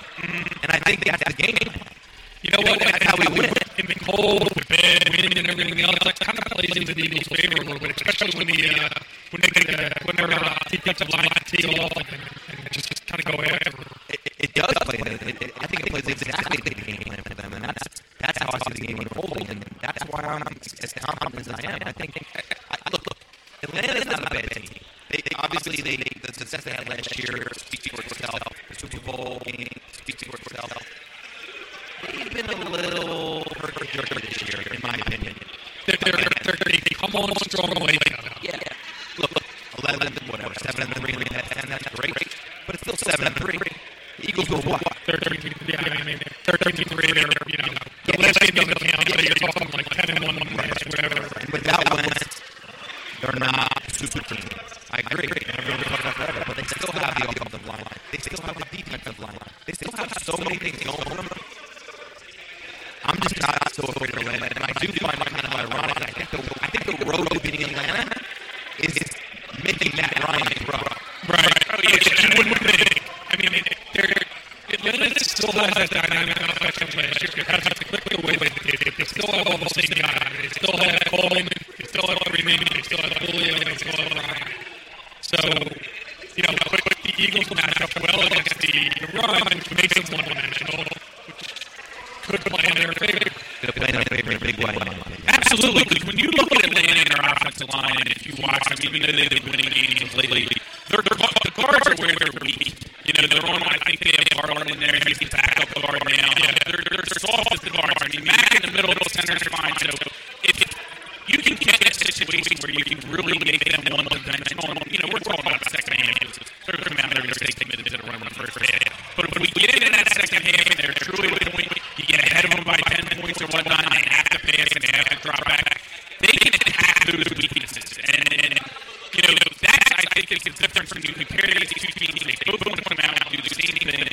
They want to, dictate the tempo of the game by running the ball, getting out the lead. But, the Eagles have a better rush defense than they do. They have better opportunity to shut down the lane and run. And then when that happens, they also have a better opportunity to get into Matt Ryan, who's a guy who's been rattled on the pass. And, Nick Foles will get rattled on the pass too, but I don't know if we have those weaknesses in the offensive line that Atlanta does that will be exposed if we can make them one-dimensional. Yeah. But, it comes down to the quarterback, too. And I'd rather have Matt Ryan than Nick Foles right now. Oh, without a doubt. It's going to come down to turnovers, and that's what worries you with Nick Foles. If he starts turning the ball over early, then the game gets out of hand. And if they get the lead, then they can just pound Freeman and eat up the clock. So what do you guys think is going to happen with Nick Foles? I mean, do you think that he's going to be, he can't be as bad as he's been the last 2 games. I don't think it's possible for him to be that bad. Is he going to be as good as the Giants game? Is he somewhere between, what do you guys think? I actually think he's closer to the Giants game. I look at the Eagles schedule and I throw out the Dallas game. That doesn't. No, I agree because they were playing in LA. He didn't look good. Let's face it. He made a couple bad plays and that interception's bad. I don't care what offense he's throwing it right in. That's bad. But that Dallas game may as well have been the first preseason game. They came into that game knowing they were going to go in, throw a couple series, keep loose, and pack it in. That wasn't a game to me. I can't use that as a sample that I want to rely on who Nick Foles is a player. And again, look, we're killing ourselves over Foles. We all know who he is. Mark knows who he is. You know who he is. I know who he is. He's not the guy who's going to win the game. But my whole stance against the Falcons is I don't think you need a Pro Bowl quarterback to beat the Falcons. I don't know about next week. Let's wait until we get next week before we figure it out. As long as Nick Foles will throw 2 interceptions, as long as Nick Foles will throw an interception or fumble twice, as long as Nick Foles will single-handedly lose the game to this team, I think this is going to be a good game. Yeah, so you're just asking Nick to be a game manager and that'll get it done. What I want from Nick Foles is if his numbers are called, I want him to make that play. Right. I don't think they're going to get through this game throwing 2-yard ins and 3-yard outs. I think Nick Foles is going to have to make a couple of plays. But when they call his number, hopefully the coaching staff has picked a good time for it. And hopefully the offense, the plays called right, the defensive lineman is in our favor, and he makes the play. If he throws high or throws behind or throws inside, if he makes a critical mistake, the Eagles are going to be in trouble. Yeah, and that's what, I was touching a little bit earlier. It really comes down to Doug Peterson because Nick Foles, the most frustrating part for me is I feel like people act like Nick Foles is an anomaly. People know who Nick Foles is. He's been in the league since 2012. He is what he is at this point. He's not a starting caliber quarterback. He struggles when he has to read defensive coverages post-snap when he's back there, and that's why you see the throwing off the back foot and the shuffling of the feet and panic. So it's up to really Doug Peterson to put him in a structure and develop a scheme where he can get into a rhythm. And that's why you hear the up-tempo stuff, because they want him taking 3 steps in a rhythm, dropping, firing the ball, or throwing it away. They don't want him, he can't run through his progressions, so they don't want him back there having to make a bunch of decisions. It's drop back, boom, boom, boom, make the throw. If it's not there, get rid of it. And you can win playoff football like that. We saw with Jim Harbaugh and Colin Kaepernick, right? Kaepernick was had the same type of struggles as far as reading coverages, right? It wasn't the same. He's more mobile, so instead of when the coverage would break down, he would run, where we want Foles to throw it away. But we want to keep Foles away from making that mistake so we can live for another play and not turn the ball over and continue to run the scheme. Yeah, the only thing with that is that, even in the Giants game, and I'm watching him, hold the ball and pump it or pass the ball, you just seemed like he was kind of afraid to throw the ball. I just really hope that somewhere he gained some confidence over the past couple of weeks if they didn't have it. Maybe just be pissed off about the fact that you're the underdog. Yeah. Instead of worrying about being nervous, instead of nerve, be fuck this, get angry. Right. And I'm sure he is. And when you see him pass the ball and stuff like that, it's because mentally he's not comfortable with what he's saying and he's panicking.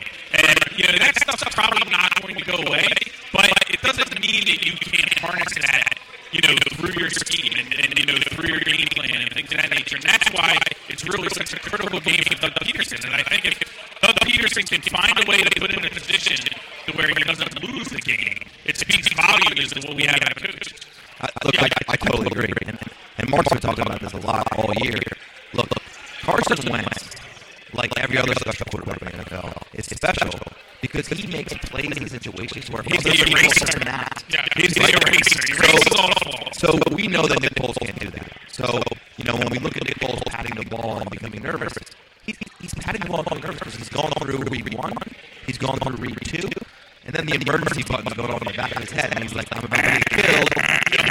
Because that's what backup quarterbacks do. That's what separates Pro Bowlers and Hall of Famers from your Nick Foles and Nate Sotels and just guys some like that. guys. Right? So Nick Foles is a guy. And Mark, you're 100% right. Look, Peterson knows he's a guy. Yeah. So he has to have a scheme and he has to call plays where he can utilize Nick Foles' talents to the best for the Eagles' advantage. And at the end of the day, which we were also kind of talking about, Nick Foles will have to execute a handful of plays to win this game. So let me ask you this, guys. So we have the, I think I heard this on somewhere along the lines, some talking head this week.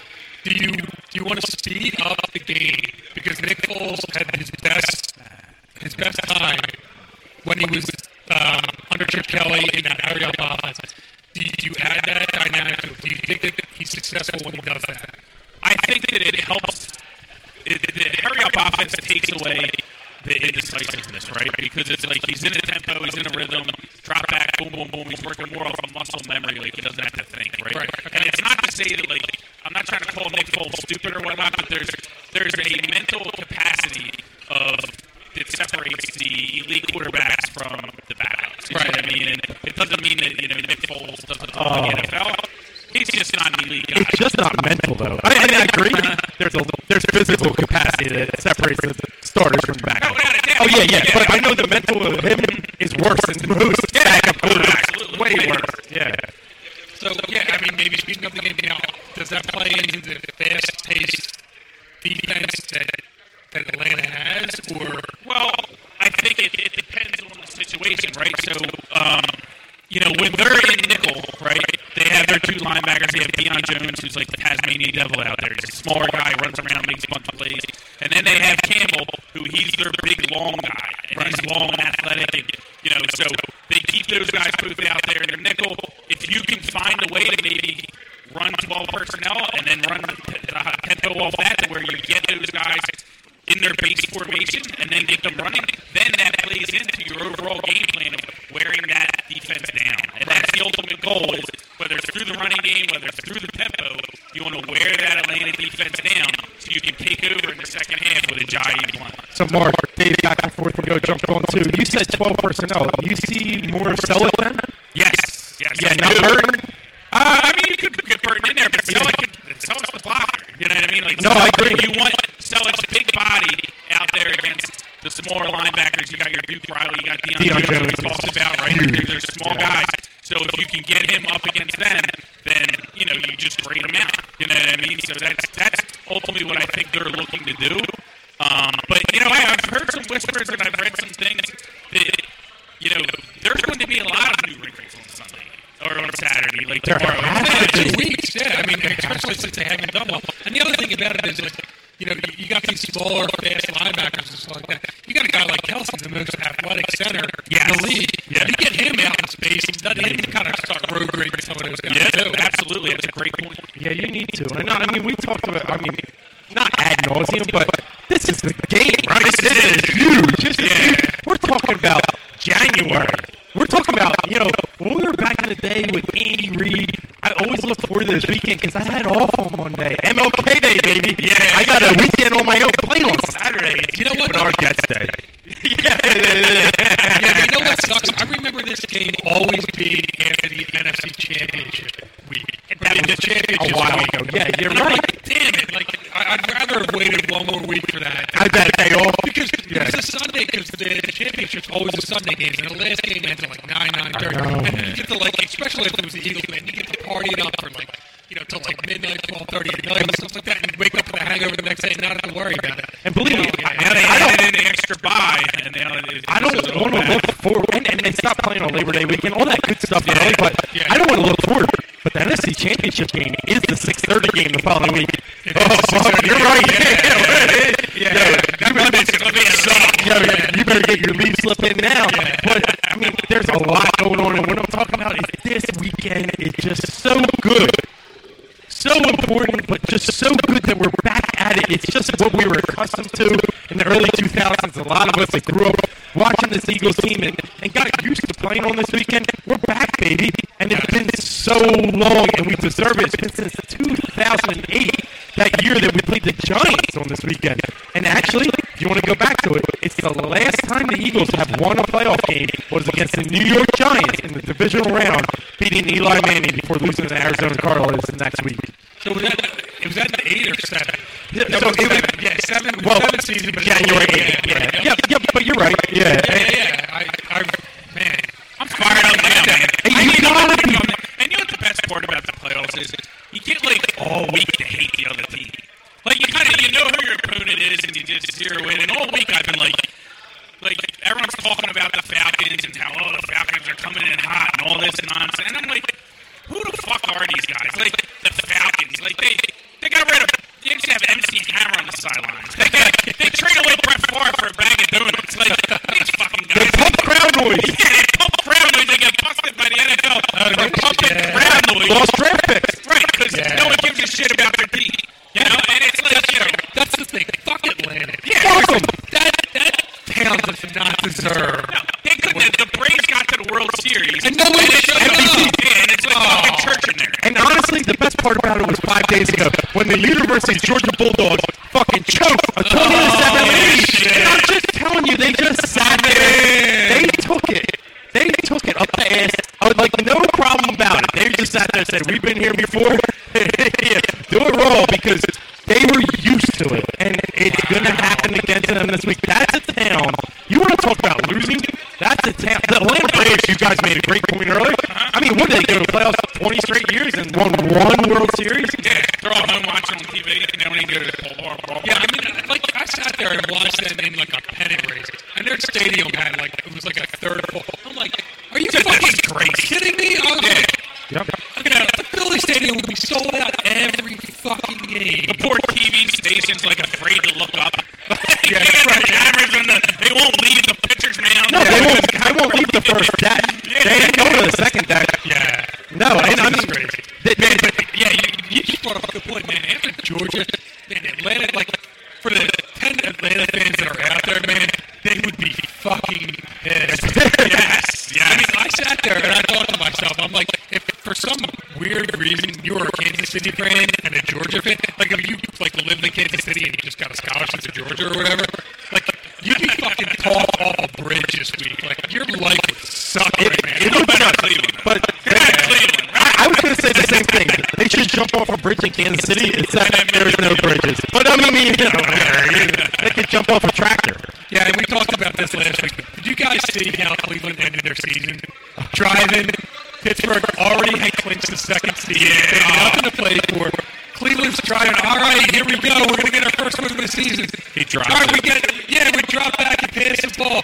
You know, a star first-round wide receiver. You know, that hurt grabbed up. Yeah, we finally get him on the field. He's ready to make this happen. Yeah. Through his hands, hits his face mask and drops and ends the season. There you go, 0-16. I was like, that is such a Cleveland ending. And you want to talk about the sadness behind it after that? They threw a parade, self-inducted, they made it up themselves to be 0-16. Their fans threw a fucking parade for themselves for going 0-16. Well, that's actually pretty funny. It's funny, but in the end, it's sad. We would never do that. We would burn a building down before having a parade for 0-16. That don't work here. Yeah. Well, I mean, we did accept the Sixers losing. We accepted it. Yeah, and we didn't have less than 9 wins, which is still the record for league futility. But back to this game, this Saturday, 4:30. I think you said it earlier. Being the first game is just so awesome. Yeah, and you know, people not hear that, but look at it like, oh, no respect. I don't give a fuck about respect I don't anymore. care about ratings. I don't want to have to sit through and watch some other game thinking about this game. Like, I just want to get ready to play, get it on, kick the ball off, and let's roll. Yeah, man. And then I watch the other game later. Yep. I kid sleeps in. I just want to sleep till like 2 o'clock. Yeah, I just want to sleep till like all day tomorrow. I'm just gonna be dancing. Yep. All day. Trying to keep you. I'll be like fucking cleaning the house and shit. My wife will be like, oh, thank God. Yeah, and when it starts, it's going to be odd, right? It's just going to be like, I'm ready. You're going to be antsy. You're going to be like, all right, it started. You don't want to know what do I do. Like, they're like, yeah, all right. But you need that first good play. Yep. That first good play makes everything. So I heard an interesting point earlier, and I think you guys might have an opinion on this, is that, with the weather forecast tomorrow, it's going to dip down to 30 degrees by the time kickoff happens, 14 wind chill, 16 to 18 mile per hour winds. If you win the coin toss, are you deferring and picking the wind direction? Yes. Well, I mean, let me take that back. Are you picking wind? Because deferring's a different story. But are you picking wind or are you picking ball or defer? I'm picking defer. Yeah. I want the defense out there, and I want the defense out there and wrecking fucking habits. I want the defense to establish dominance at the beginning of the game. I want the defense to go out there, get a 3 and out, get good field position, get the ball around the 30-yard line, maybe even like the 35, 40-yard line, because they're going to fucking sack. They're going to sack Ryan on the first. The first play is going to be a run play. That's going to be a 3-yard loss. Second down is going to be an incomplete pass. Third down is going to be a sack. It's going to be 4th and 20, and they're going to fucking punt the ball. We're going to get the ball at about the 40-yard line, and we'll at least get a field goal out of it. That's the way that I want this game to start. I like it. You win the coin toss, you defer, you get that defense, your strong point right now, definitely out there and set the tone. Yeah, well, the last thing you want is, I'm not trying to be negative here, but you don't want the offense going out there, going 3 and out, and then you take the crowd out. Yeah, but you know that the defense is out there, that crowd's going to be in the game from the beginning. So you defer as well? Oh, yeah, definitely. Yeah, I mean, there's some theory. The wind can change. It can. The wind can change. But right? you always got Bowtie out there, he'll tell you. Well, he's been Hurricane wrong. Schwartz. No, get out. He's never been wrong in his life. That's a shout out to you, brother. But anyway, yeah, I'm with you guys. I defer as well. I get that defense out on the field as fast as I can. I don't care about wind direction right now. It's going to be the same wind for anybody. And if you can get out there, you can get that 3 and out, like you said. Get the ball back at favorable field position. Turn that into a minimum of 3. That's a win. Because the only way, and I'll be honest, we're getting into predictions in a minute here. The only way the Eagles win this game is from the lead position. I'm just very serious about this. They are not a comeback team, not with Nick Foles. And they really, and this is one point that Doug Peterson focused on earlier in the season. Before the season got here, he knew they were not a first quarter scoring team in 2016. In 2017, they were. They owned the first quarter. In fact, I think and I don't want me to do this, but they only let up 1, maybe 2 touchdowns in the whole first quarter on defense the whole season. Yeah, because we're busy driving down the field. And that's the big thing. There's another telling stat about playing at home. The defense's averages giving up 13.5 points a game at home. Right. They have not let up 1 rushing touchdown at home this season. You can laugh at all the opponents that came in here, but they had Jordan Howard. They had Carlos Hyde. They had good running backs that ran through here. Right. They held every single one of them out of the end zone. And that's where Atlanta, they struggle in the red zone. They played against Zeke last year. But he did it. But he didn't score. What's Zeke get, 25 carries? Yeah, they were trying to run him. I mean, I know that was against a backup defense by the end of it anyway, but even the backup defense kept them out. So that's the thing. Keep those long balls out. Keep this defense on the field, containing that offense. And we really have a favorable matchup. The Eagles, and I can't get away from this, Atlanta is not a high-scoring team anymore. Atlanta is a small defensive and offensive line front. Atlanta struggles in the red zone. Atlanta kicks a lot of field goals. Atlanta is not a good turnover team. Yeah, you saw it last week. They forced 2 turnovers on special teams. They're one of the lowest defensive teams in forcing turnovers in the league. I think they ranked 29th. And they got it last week, so now it's not here? Yeah. And there's just so many things. If you look at the matchup, this is the one team you want to play. This is the one team that matches up very well for the Eagles and their strengths and skills. And, it's going to be big time down there at 70,000 strong. They're going to be loud and as rabid as they've ever been.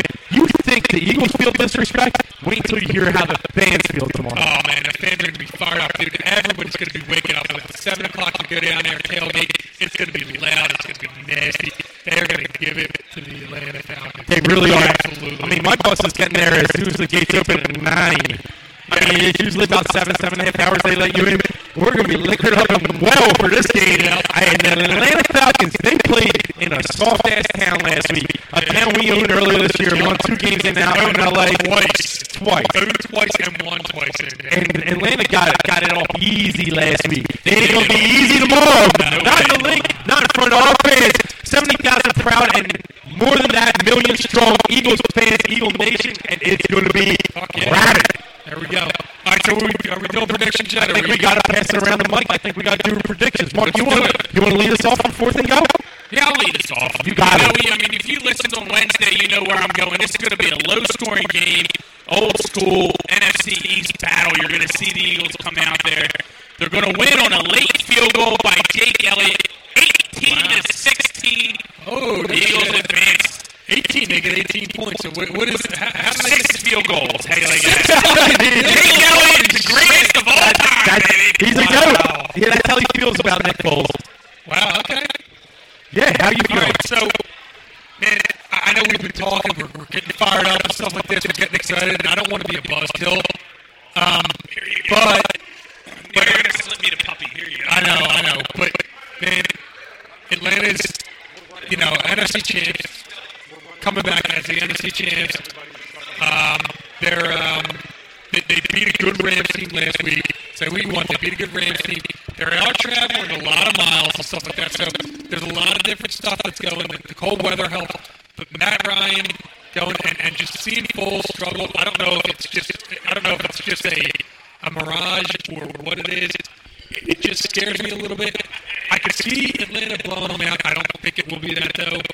I can see the Eagles winning a close game, definitely, but my prediction is the Eagles lose a tight, heartbreaking game on a close game, maybe a drive where it just stalls at the end because Foles just can't get it done. I can't kind of get behind Foles, so I'm just calling it. I'm going to call it. We'll call it. What am I going to call it? We'll call it 17. We'll call it 2017. I'll give you respect. I mean, for everybody out there, he's wearing green. He's wearing an Eagles jacket. Dude, I don't want to pass. I almost see him crying right now. Dude, it's not even about crying, man. I'm just calling I'll be fucking fired up. You want to talk about green? I'll be ready. I'll be pulling for him. I did take the Falcons. Look, again, 20-17. Nothing on earth would make me feel better than to be wrong. But I've got to agree with Mike, even down to the score. I mean, I really think it's going to be a relatively low-scoring game. I don't put these 2 chip bags in the closet. I would love to be wrong. Nothing would make me happier than to be wrong. I mean, I would love to be wrong. If I'm wrong, we're in the NFC Championship game. Speaking of, by the way, these predictions are brought to you by AJB Transportation Services. And Freshly.com. And Freshly.com. We don't have our reads in front of us. We don't have our reads in front of us, but check out AGB Transportation Services on Facebook and Freshly.com. Use the promo code Wildfire. You get next $40 off your first 2 orders. That's right. Next week we'll have recorded things so we know what to do. We can't do this shit live. No, we can't, especially when we have a drink beer. It just doesn't work. So check this guys out. But yeah, I mean, getting back to predictions, I mean, I'm going basically exactly the same way that Mike's gone. I mean, I don't see it any differently. But look at it the other way. I mean, if there was a game that the Eagles were going to win that I feel the best about, this is the best situation they could hope to walking into this game. I mean, there's no other team that I would rather face than the Falcons. This is the one. You're getting them at home. Their record at the Link is bad. I mean, I think there is a lot of things that favor the Eagles. I mean, if they're looking for a break, everything they could have asked for to give them a little bit of a helping hand is working in their favor. Ron, they just need to take advantage of all of them. Ron, you're kind of contradicting yourself there. No, not really, because I still don't think they're going to be enough to actually overcome it. It's just this is the best situation to actually do it in. So it lines up for their best situation, but they're not going to win? Right.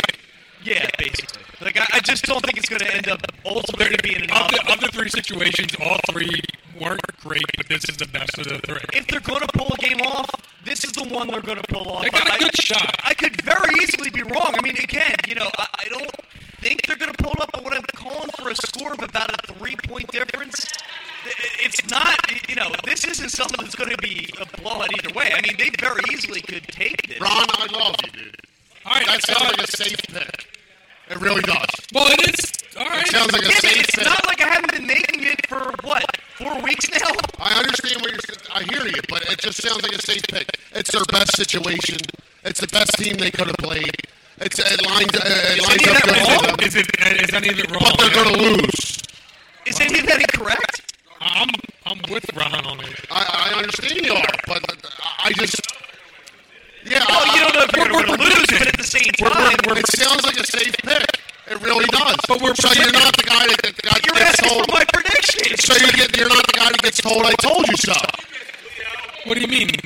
I want to be told I told you. I understand you to be wrong. I understand you to be wrong. I mean, I understand you, but if you're not wrong, then you can go on and, I've seen it happen. Nick Foles isn't the guy. I promise I won't say one word. No, Ron, you should, because it's you. But it just seems like a safe pick. It really does. Go fuck yourself, Ron and Mike. How about that? I'd love to be wrong. Go fuck yourself. No, the Eagles 24, the Falcons 17. All right. Gary, I hope you're right. I could see it. The Eagles running attack. That's not insane. It's not like you're picking the Eagles 57-4. You know what I mean? There's something ridiculous. Like, the Falcons get 2 safeties, and that's how they score 4 points. I say, go ahead, Mike, I'm sorry. I was just going to say, I just feel right now the Falcons are playing better and a better team with Nick Foles in. If Carson Wentz was in, this would be completely different. But I can't say that Nick Foles hasn't showed me anything in the game yet that makes me think that they're going to be able to get a toe-to-toe. The Giants game didn't show you nothing? Didn't quite show me. I'm on record not being the biggest Nick Foles supporter. Right. But The Giants, it didn't show me enough. The Giants are 29th against the 4 pass. touchdowns, Mike. They suck. They suck. He had 2 short fields. Look, man. Look, I'm giving you a prediction. I understand it's not the popular prediction. It's not what you want to hear. But you can't yell at me and hate on me. No, I don't. Yeah, I hate Ron. I love you, Mike. I love you, dude. But, buddy, we argue all the time. I mean, it's already got a lot of Big Dick Nick. Big Dick Nick. Yeah. Well, have you guys seen it? He's got a huge cock. Oh, all right. Well, everything you hear on social media is true. Yeah, I'm sorry. So, Chris, from 4th and Go, what's your prediction on the game? The fuck? You've been talking for 10 fucking minutes. Yeah, shut up, arguing. Come on, Ryan. God damn it. What do you got, Ryan? All right, I think Nick Foles finally plays a clean game. You don't need him to win it. You just need him not to lose it. I think 185 yards, a touchdown or 2. But I think the determining factor is Jay Ajayi. I think he gives him 20 carries. We control the clock. I think the Eagles win 23-17.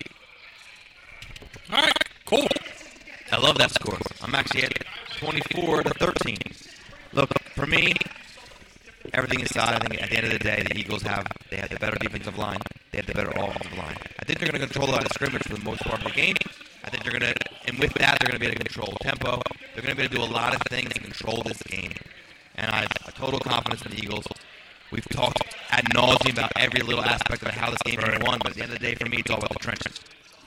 Games are won in the trenches. And that's the thing. The Eagles' defensive line will dominate the Atlanta offensive line. And that's going to be the difference in this game. It's still going to be a close game. 20-16, Eagles.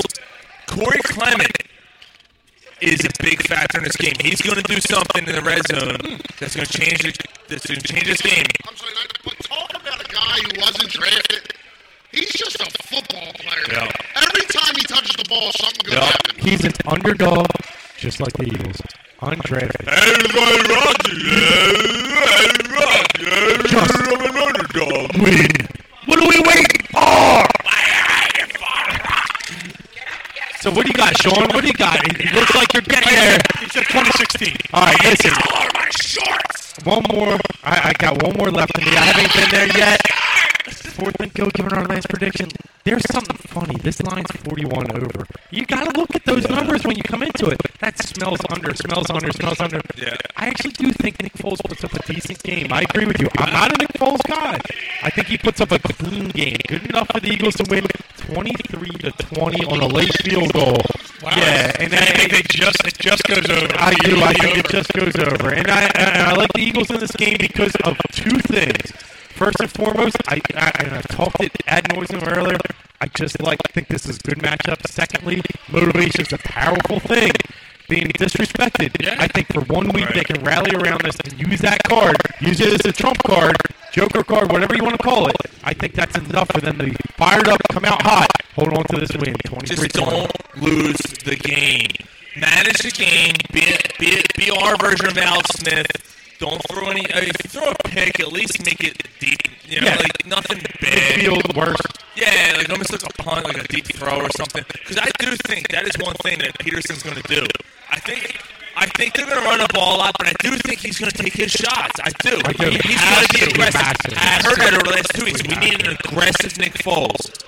And I don't want to put any stock on what Nick Foles is saying. Nick Foles is like, I'm gaining confidence. Well, let's see it on the field.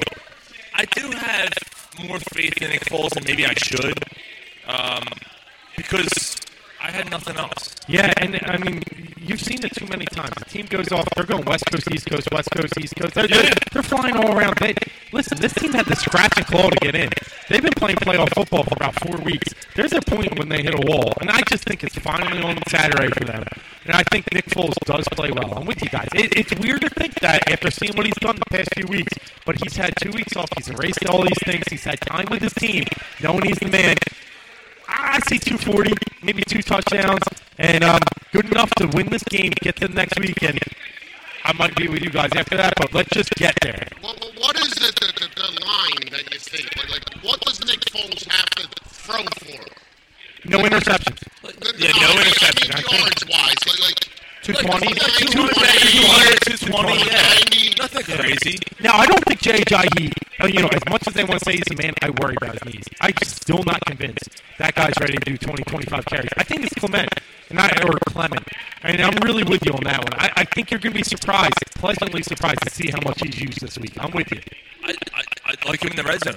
I think he's the red zone guy. He can catch the ball out of the backfield, and he's so quick. He's such a nice change of pace guy. It's going to be interesting to see what happens there. And he's a local guy. He wants to outshow the other local guy, Matty Ice, right? I got one more, right? Carson Wentz gets the regular season MVP, right? Right? He absolutely should. And then Nick Foles wins the Super Bowl MVP. Yeah! Let's go, Eagles! I don't know if there's a better way to end this show. We want to thank Patty Wax for having us tonight. Thank you, Patty Wax, so much. Thank you so much for having us tonight.